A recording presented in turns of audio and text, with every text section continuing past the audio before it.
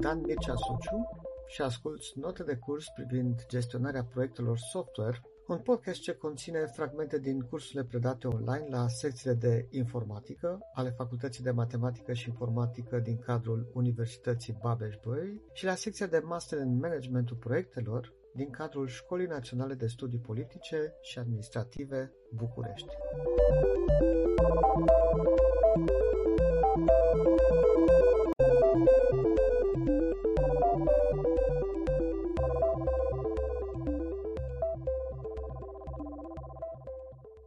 Clientului și putem să spunem că satisfacția clientului este realitate minus așteptări. Cu alte cuvinte, dacă așteptările sunt mai sus de realitate, sunt peste realitate, atunci dă cu minus formula asta și e vorba de insatisfacție, da? Nu e vorba de satisfacție. Dacă realitatea este deasupra așteptărilor, atunci suntem pe plus, da? Și vorbim despre satisfacție. Asta este în caz ideal. Însă, noi mai trebuie să mai luăm încă un parametru în considerare. De fapt, formula adevărată, în practică, este următoarea. Satisfacție egal percepție minus așteptări. Deci nu este realitatea, este și percepția realității minus așteptări. Adică perspectiva din care privești realitatea, lentilele cu care te uiți la realitate. Și de fiecare dată clienții vor compara așteptările pe care ei le au cu ceea ce ei cred că au obținut. Nu cu ceea ce obțin, pentru că e foarte greu să fie obiectiv aici, ci cu ceea ce cred ei că au obținut. Și atunci noi, pe de o parte, trebuie să înțelegem așteptările, dar pe de altă parte trebuie să înțelegem și care sunt lentilele prin care ei văd realitatea. Și sunt două lucruri pe care noi le putem influența mai mult sau mai puțin, dar e important să le cunoaștem. E important să le înțelegem.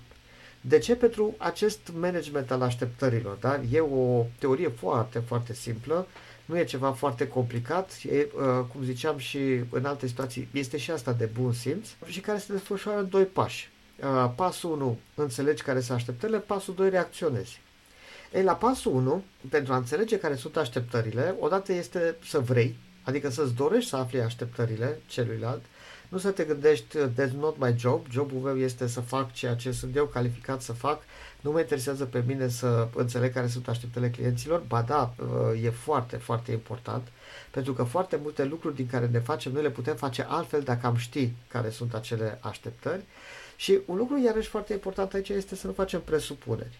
Adică dacă am mai lucrat pe 10 echipe de proiect, în 10 proiecte în spate cu 10 clienți, asta nu înseamnă că așteptările pe care le-au avut clienții respectivi corespund cu așteptările pe care le are clientul nostru de acum. Pe de altă parte, iarăși, nu trebuie să considerăm că ceea ce este scris, adică ceea ce apare într-un contract sau ceea ce apare într-un document de specificare funcțională, este tot ceea ce reprezintă așteptările clientului. Sunt foarte multe lucruri la care clientul se așteaptă și care nu sunt declarate explicit. Sunt foarte multe lucruri pe care, nu știu, cei de la vânzări, în momentul în care au bătut palma și au semnat contractul, au indus, au lăsat să se înțeleagă că se va întâmpla. Nu este undeva scris, dar clientul deja vine cu niște așteptări.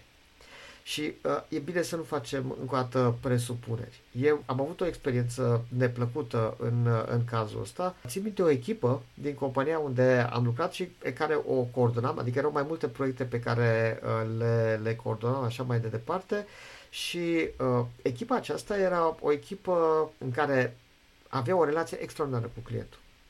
Bine, era o echipă foarte bună, dar pe de altă parte era și o conexiune cu clientul, de fapt cu reprezentantul clientului, cu product owner-ul, să zicem. Era product manager, dar în termen de Scrum să spune că juca rol de product owner, nu?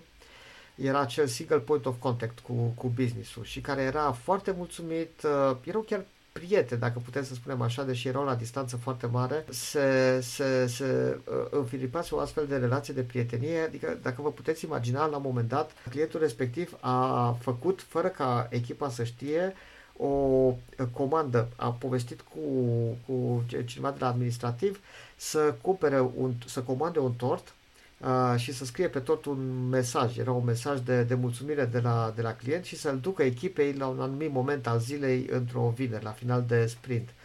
Și echipa a fost foarte surprinsă. Deci făcea chestii de genul ăsta. Adică ce vreau să spun e că făcea el surprize plăcute echipe de proiect, da? El clientul, culmea. Deci era ceva ideal. Ei, ce s-a întâmplat? Respectiva persoană, după un an și jumătate, a fost promovată și a trecut într-un alt departament pe alte proiecte. și a fost înlocuită de altcineva. Ei, echipa noastră a făcut lucrurile în continuare exact așa cum le-a făcut până atunci. Doar că nu și-a pus nimeni problema că noua persoană poate să aibă alte așteptări, că poate să vadă cu alte lentile și să perceapă realitatea cu alte lentile dintr-o altă perspectivă. Este și greu de crezut pentru că nu reprezenta același client, era vorba despre aceeași companie, doar omul se schimbase. Ei, omul acela care a venit vedea această relație cu echipa noastră dintr-o cu totul altă perspectivă. Și relația respectivă s-a deteriorat. S-a deteriorat pe săptămână ce trecea, pe sprint ce trecea. La un moment dat și-a declarat de mulțumirea mai sus, da? A escaladat toată problema. Vreau să vă spun că toată chestia asta a ajuns până în punctul în care noi a trebuit să întrerupem colaborarea cu acel client. S-a ajuns într-o situație în care n-am mai putut întoarce. Și motivul principal a fost exact acela că noi ne obișnuisem cu un anumit stil și cu un anumit mod de a se vedea lucrurile, cu un anumit nivel de așteptări și nu ne-am pus problema deloc că cealaltă persoană avea cu totul și totul alte așteptări și privea dintr-o altă perspectivă. Nu ne-am gândit să resetăm aceste cunoștințe pe care le aveam noi vis-a-vis de așteptările clientului. Și da, nu e vorba doar de instituție, de organizație, e vorba de persoane în sine. E foarte important. Deci nu faceți presupuneri. Nu bănuiți că cel nou care vine și care l-a înlocuit pe cel vechi are exact aceeași așteptări pe care le avea celălalt. Bun, asta e pasul 1. Am zis că pasul 2 reacționăm. Da? Și reacția poate să fie din 3 categorii. Sunt 3 tipuri de reacții pe care le putem avea. Eu am aflat ce așteptări ai tu de la mine și eu pot să zic, da, pot să fac. Este în regulă, e perfect. Cu siguranță putem merge înainte. Ei, dacă fac asta, în mod obligatoriu trebuie neapărat să scriu undeva, să nu uit că am zis că fac și să fac. Da? Eu, din diverse motive, s-ar putea să nu fac, s-ar putea să apară alte lucruri. Dacă am promis ceva, trebuie să fac tot posibilul să duc la bun sfârșit acel lucru și de foarte multe ori pot uita, dar poate să fie chiar un lucru mărunt. Nu contează, trebuie undeva să notăm și să nu uităm să-l facem. Ți-a zis că am povestit cu cineva și mi-a promis că îmi rezolvă problema și că mă sună mâine ca să-mi spună cum o va rezolva. Ei, n-a reușit să o rezolve, dar m-a sunat la o zi după. Chiar dacă până la urmă vine cu o soluție, eu deja sunt puțin dezamăgit pentru că am așteptat o zi întreagă telefonului. Așteptam să facă exact așa cum a zis. Și chestiile astea mărunte cum sunt pot să altereze încrederea. Da? O relație de încredere între doi parteneri. Încrederea se câștigă greu, se pierde ușor, se menține foarte, foarte, foarte greu. Da? Și fiecare dintre aceste lucruri pot să afecteze această încredere. Ei, dar răspunsul poate să fie și nu. Adică așteptările pe care le ai sau nu sunt realiste și atunci eu trebuie să fiu nevoit să zic nu, din păcate nu putem să facem. Întotdeauna acest nu trebuie să fie, dar nu zicem nu și ridicăm din numeri, întotdeauna trebuie să vină în pereche cu încă 3 lucruri. Da? Și acestea sunt cele 3. Empatie, argumente și opțiuni. Și variante. Primele 2 le cam facem. Da? Adică să zic îmi pare rău nu și să spun și de ce. Da? Lucrurile astea de obicei le facem. Dar trebuie să nu uităm să-l facem și pe al 3-lea. Pentru că de-abia de acolo demonstrăm clientului că ne pasă de el. Dar faptul că am zis nu și motivele pentru care nu se poate nu sunt suficiente. Asta nu este nici măcar la nivel de normal. În momentul în care stau și mă gândesc și consum un pic, da, depun un pic de efort pentru a vedea în ce situație totuși s-ar putea rezolva acea problemă, demonstrează celuilalt că îmi pasă de business-ul lui, că îmi pasă de el. Și asta e ca idee, asta nu ține de expectations management, rețineți că e important pluralul acolo, adică să fie mai multe variante, să fie mai multe opțiuni. Dacă tu ai o anumită așteptare și celălalt zice îmi pare rău, nu se poate, dar se poate așa, la ce te gândești? Păi te gândești că celălalt vrea să-ți forțeze mâna.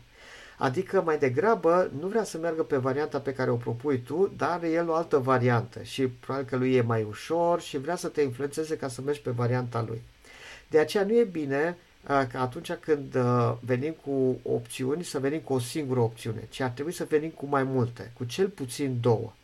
Pentru că dacă venim cu cel puțin 2 opțiuni, probabilitatea ca celălalt să aleagă una dintre ele chiar atunci pe loc este foarte mare. Da? Dacă eu vin la tine cu o singură opțiune, zici, mai gândește-te sau nu sunt de acord, haideți să vedem și începe o negociere.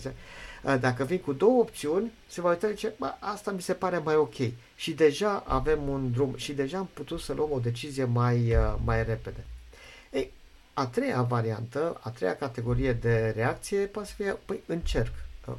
Adică ce înseamnă încerc ăsta? Înseamnă că în momentul ăsta nu am un răspuns clar, da sau nu. Pur și simplu nu știu. Dar mă interesez și studiez problema. Dacă eu fac lucrul ăsta, după care nu mai dau niciun semn de viață, este una dintre situațiile în care no news nu înseamnă good news, ci no news înseamnă suspiciune din partea celuilalt că l-am dus cu zăhărelul și de fapt nu mă mai gândesc. De aceea, ori de câte ori suntem în varianta asta, suntem în categoria aceasta de reacție, neapărat trebuie să demonstrăm că noi încercăm și să venim întotdeauna cu un status, da? Să facem follow-up, cu oarecare frecvență. Da? Într-un alt context în care povestim, să zicem și apropo de ceea ce am povestit în urmă cu o săptămână, am mai făcut asta și asta, încă n-am ajuns la un răspuns, însă în continuare sap, mai fac research. Da? Dai mereu un status care să demonstreze de cealaltă parte că în continuare ne gândim la acea problemă. Și răspunsul până la urmă poate să fie da sau nu și ne duce pe celelalte două variante. Dar înainte de a merge acolo, când suntem în zona de trai, trebuie să venim cu astfel de reacție. Și pentru fiecare dintre aceste sugestii sau recomandări pe care vi le fac să vă comportați, da? Recomandări de comportament atunci când zicem da, când zicem nu sau când zicem încerc, de fiecare lucrul ăsta, comportamentul ăsta trebuie să fie de la bun început unei relații. Nu doar după ce se întâmplă ceva rău, da? Nu cumva să facem acest lucru sau să facem acest efort doar după ce au apărut probleme pe un anumit proiect. Pentru că în cazul ăla, clienții vor interpreta acest comportament al nostru ca justificări. Da? Ar fi bine să fie de la bun început și asta creează un climat din acela de colaborare și de încredere reciprocă care e benefic. În rezumat, avem această linie a așteptărilor. Noi ne putem afla pe linie, adică în marea majoritate a timpului relația să fie una de ridicare la nivelul așteptărilor. Asta este o relație normală, o relație normală de parteneriat. În principiu, într-o zonă de genul ăsta, clientul este satisfăcut, da? Este ok, dar am spus acolo că loialitatea este discutabilă pentru că dacă mai este altcineva care face același lucru normal ca și tine, dar la un preț mai mic, de pildă, sau la un timp mai scurt sau așa mai departe, de foarte multe ori clientul poate să ia decizia să schimbe, da? Să meargă la concurență, să meargă la altcineva, pentru că relația pe care o are cu tine este una normală. Dacă facem lucruri care sunt peste așteptări, cu oarecare frecvență, atunci apare aici acel delighted client, da? Un client foarte, foarte încântat, client care se transformă deseori într-un promotor voluntar care spune și altora despre experiențele bune pe care le-a avut și aici este zona în care noi creăm un nivel de loialitate ridicat, da? Și pe care de fapt ni-l dorim. O legătură din aceasta strânsă, da? Mai strânsă pe care o avem cu clientul. Evident, în cea de-a treia variantă, în cea de-a treia situație, suntem aici la ouch și este zona în care clientul nostru se transformă într-un detractor voluntar, da? Și duce vestea proastă și altora. Acum, întrebarea e unde ne dorim noi să ne aflăm. Evident că nu vrem să ne aflăm la ouch, da? Deci ne păzim de fiecare dată să fim în zona respectivă, cu mai mult sau mai puțin succes. Dar vrea să fim în zona de ok sau wow. Da? Atunci când ne gândim împreună cu echipa pe proiectul pe care lucrăm, care este strategia noastră? Declarată sau nedeclarată? Este de a ne ridica la nivelul așteptărilor clientului sau de a face cu oarecare frecvență, de a avea în focus cu oarecare frecvență să facem lucruri care depășesc așteptările clientului, care trec de la nivelul de satisfacție la nivelul de încântare la client. Și întrebarea asta este una importantă, ar trebui să fie una foarte simplă cu un răspuns evident, da? Dar nu este așa, pentru că de cele mai multe ori răspunsul este pe zona de ok, să nu facem nici mai puțin, dar nici mai mult decât se așteaptă clientul. De ce? Pentru că există acea temere că dacă facem lucruri peste așteptări, acele lucruri creează dependență. Adică, cu alte cuvinte, nivelul așteptărilor crește. Am făcut ceva care este peste așteptări, clientul foarte ușor se obișnuiește cu binele și de momentul acesta, acestea vor fi așteptările lui. Ori noi lucrurile pe care le-am făcut peste așteptări sunt niște lucruri accidentale, sunt niște lucruri pe care le facem mai rar. Da? Asta înseamnă că ne-am împușcat singur în picior, ne-am făcut singurul de serviciu și e foarte probabil ca de acum încolo să fim sub așteptări, pentru că ne este mai greu să rămânem la acel nivel ridicat. Da? Și de asta, de foarte multe ori, multe echipe se gândesc la ok, să fim în zona de ok. Putem să facem ceva peste așteptări? Putem. Nu facem. Nu facem. De ce? Pentru că îl învățăm prost pe client. Și nu vrem asta. Nu vrem noi să ne punem singuri o frână sau un blocaj. Asta nu e răspunsul corect. După cum probabil că ați intuit. Răspunsul corect este să fim în zona de wow. Dar, să avem grijă cum facem acest wow. De ce? Acum, prima dată, întrebarea este de ce? De ce să ne dorim să fim aici? Pentru că noi putem să privim relația pe care, cea de partener pe care o avem cu clientul nostru, ca un coș. Imaginați-vă așa un coș, mai mare sau mai mic, depinde. Dar de fiecare dată la începutul relației respective, coșul ăla e gol. Nu e nimic în el. Este zero. Nu avem niciun istoric împreună, prin urmare acel coș este gol. De-a lungul proiectului, pe măsură ce înaintăm în proiect, o să apară bile. O să apară bile albe sau bile negre. Bile albe sunt date de acele momente în care clientul i-a fost foarte mulțumit, bilele negre sunt date de acele lucruri pe care clientul le-a perceput ca fiind sub așteptările lui. Ce vreau să vă zic este că n-am văzut niciun proiect până acum, fie că am lucrat pe acel proiect, fie că doar am interacționat din când în când cu proiectele respective, în care să nu apară bile negre. Întotdeauna apar bile negre. Ei, una e ca bila aia neagră să intre într-un coș care e gol și alta e ca acea bilă neagră să intre într-un coș în care mai sunt deja destul de multe bile albe. În primul caz, o să vedeți o reacție foarte exagerată a clientului. O să vedeți e-mail-uri panicate, e-mail-uri cu litere mari, cu very urgent, în CC numai CEO în companie nu este pus. De ce? Pentru că având acel coș gol și mereu făcând lucruri la nivelul așteptărilor pe care le are clientul, în momentul în care apare ceva care nu merge bine și care este total sub așteptări, imediat creează un grad din acela de scădere a încrederii. Oare cum se va întâmpla? Oare ce se va întâmpla? Până acum lucrurile au fost în regulă, au fost ok. Dar uite că acum am avut o surpriză neplăcută. Cum vor merge lucrurile de aici încolo? Da? Și intră într-o zonă din asta de panică și de neîncredere și încearcă pe cât posibil să se asigure că lucrurile vor reveni la normal, vor fi ok. Și asta o poate face în felul în care reacționează acel client de obicei, dar de ce mai multe ori este unul nu foarte pozitiv. Pe de altă parte însă, dacă acea bilă neagră pică într-un coș în care sunt foarte multe alte bile albe, lucrul ăsta nu se întâmplă. De ce? Pentru că toate bilele alea albe au consolidat un nivel de încredere. I-a zis, păi știu că vă ocupați de asta, știu că puteți să o faceți, știu că sunteți concentrați pe partea asta, hai să vedem cum facem ca lucrurile să se rezolve. Nu mai sunt aceleași valuri, nu mai este același sentiment de frustrare, ci mai este mai degrabă o reacție de aceea de orientare către găsirea împreună a unei soluții. Da? Și de astea sunt importante aceste mici, mai să nu zic așa, surprize, aceste mici comportamente care să fie peste așteptările pe care le are clientul. Da? Deci, practic, un client care este încântat este doar un client pentru care s-a făcut ceva peste așteptări. Acum, acel plus 1 să nu ne mai imaginăm ca fiind ceva extraordinar de complicat sau ceva nemaipomenit. Poate să fie orice, de la un zâmbet în plus, la o problemă în minus, da? Deci ceva care până la urmă să ajungă la client și să fie peste așteptări. Atâta tot, da?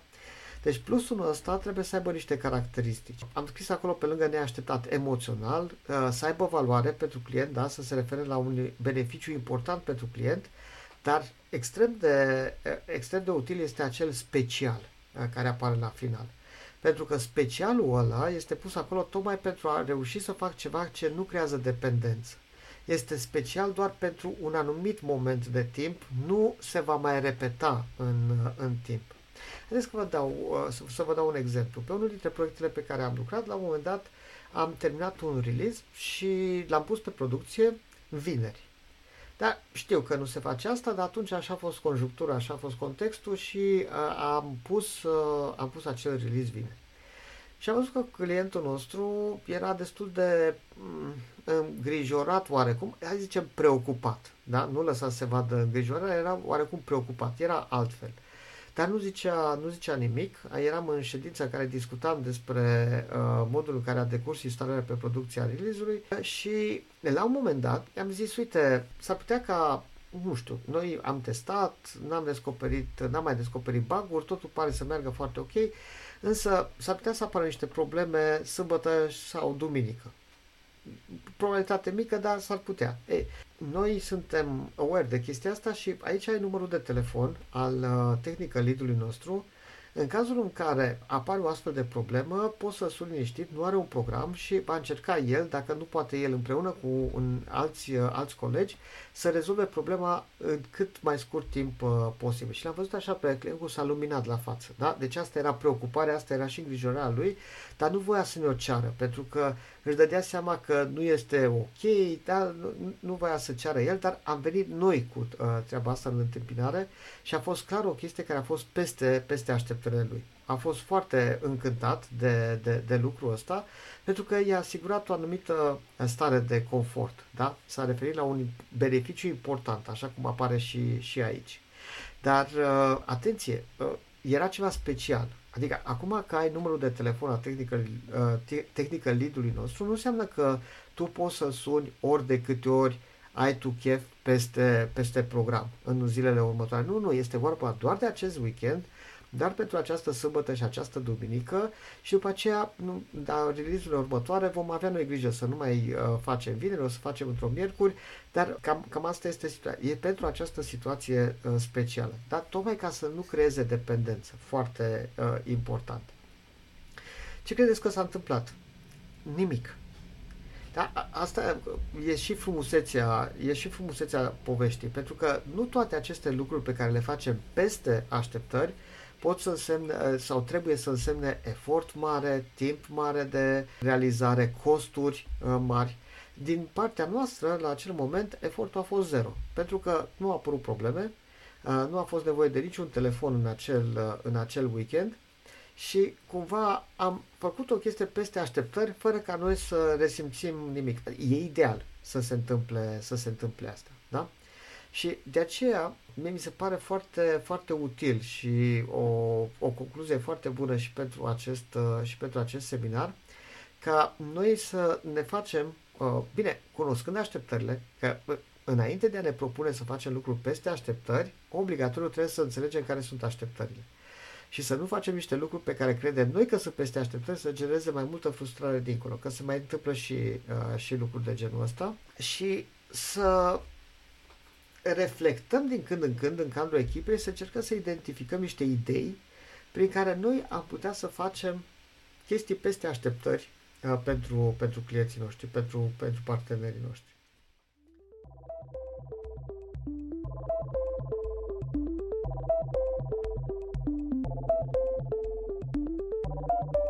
Ai ascultat un episod din Gestionarea proiectelor software, un podcast semnat Dan Mircea Suciu. Acest podcast poate fi ascultat pe Spotify, iTunes sau Google Podcasts. Abonează-te pentru a asculta și episoadele următoare.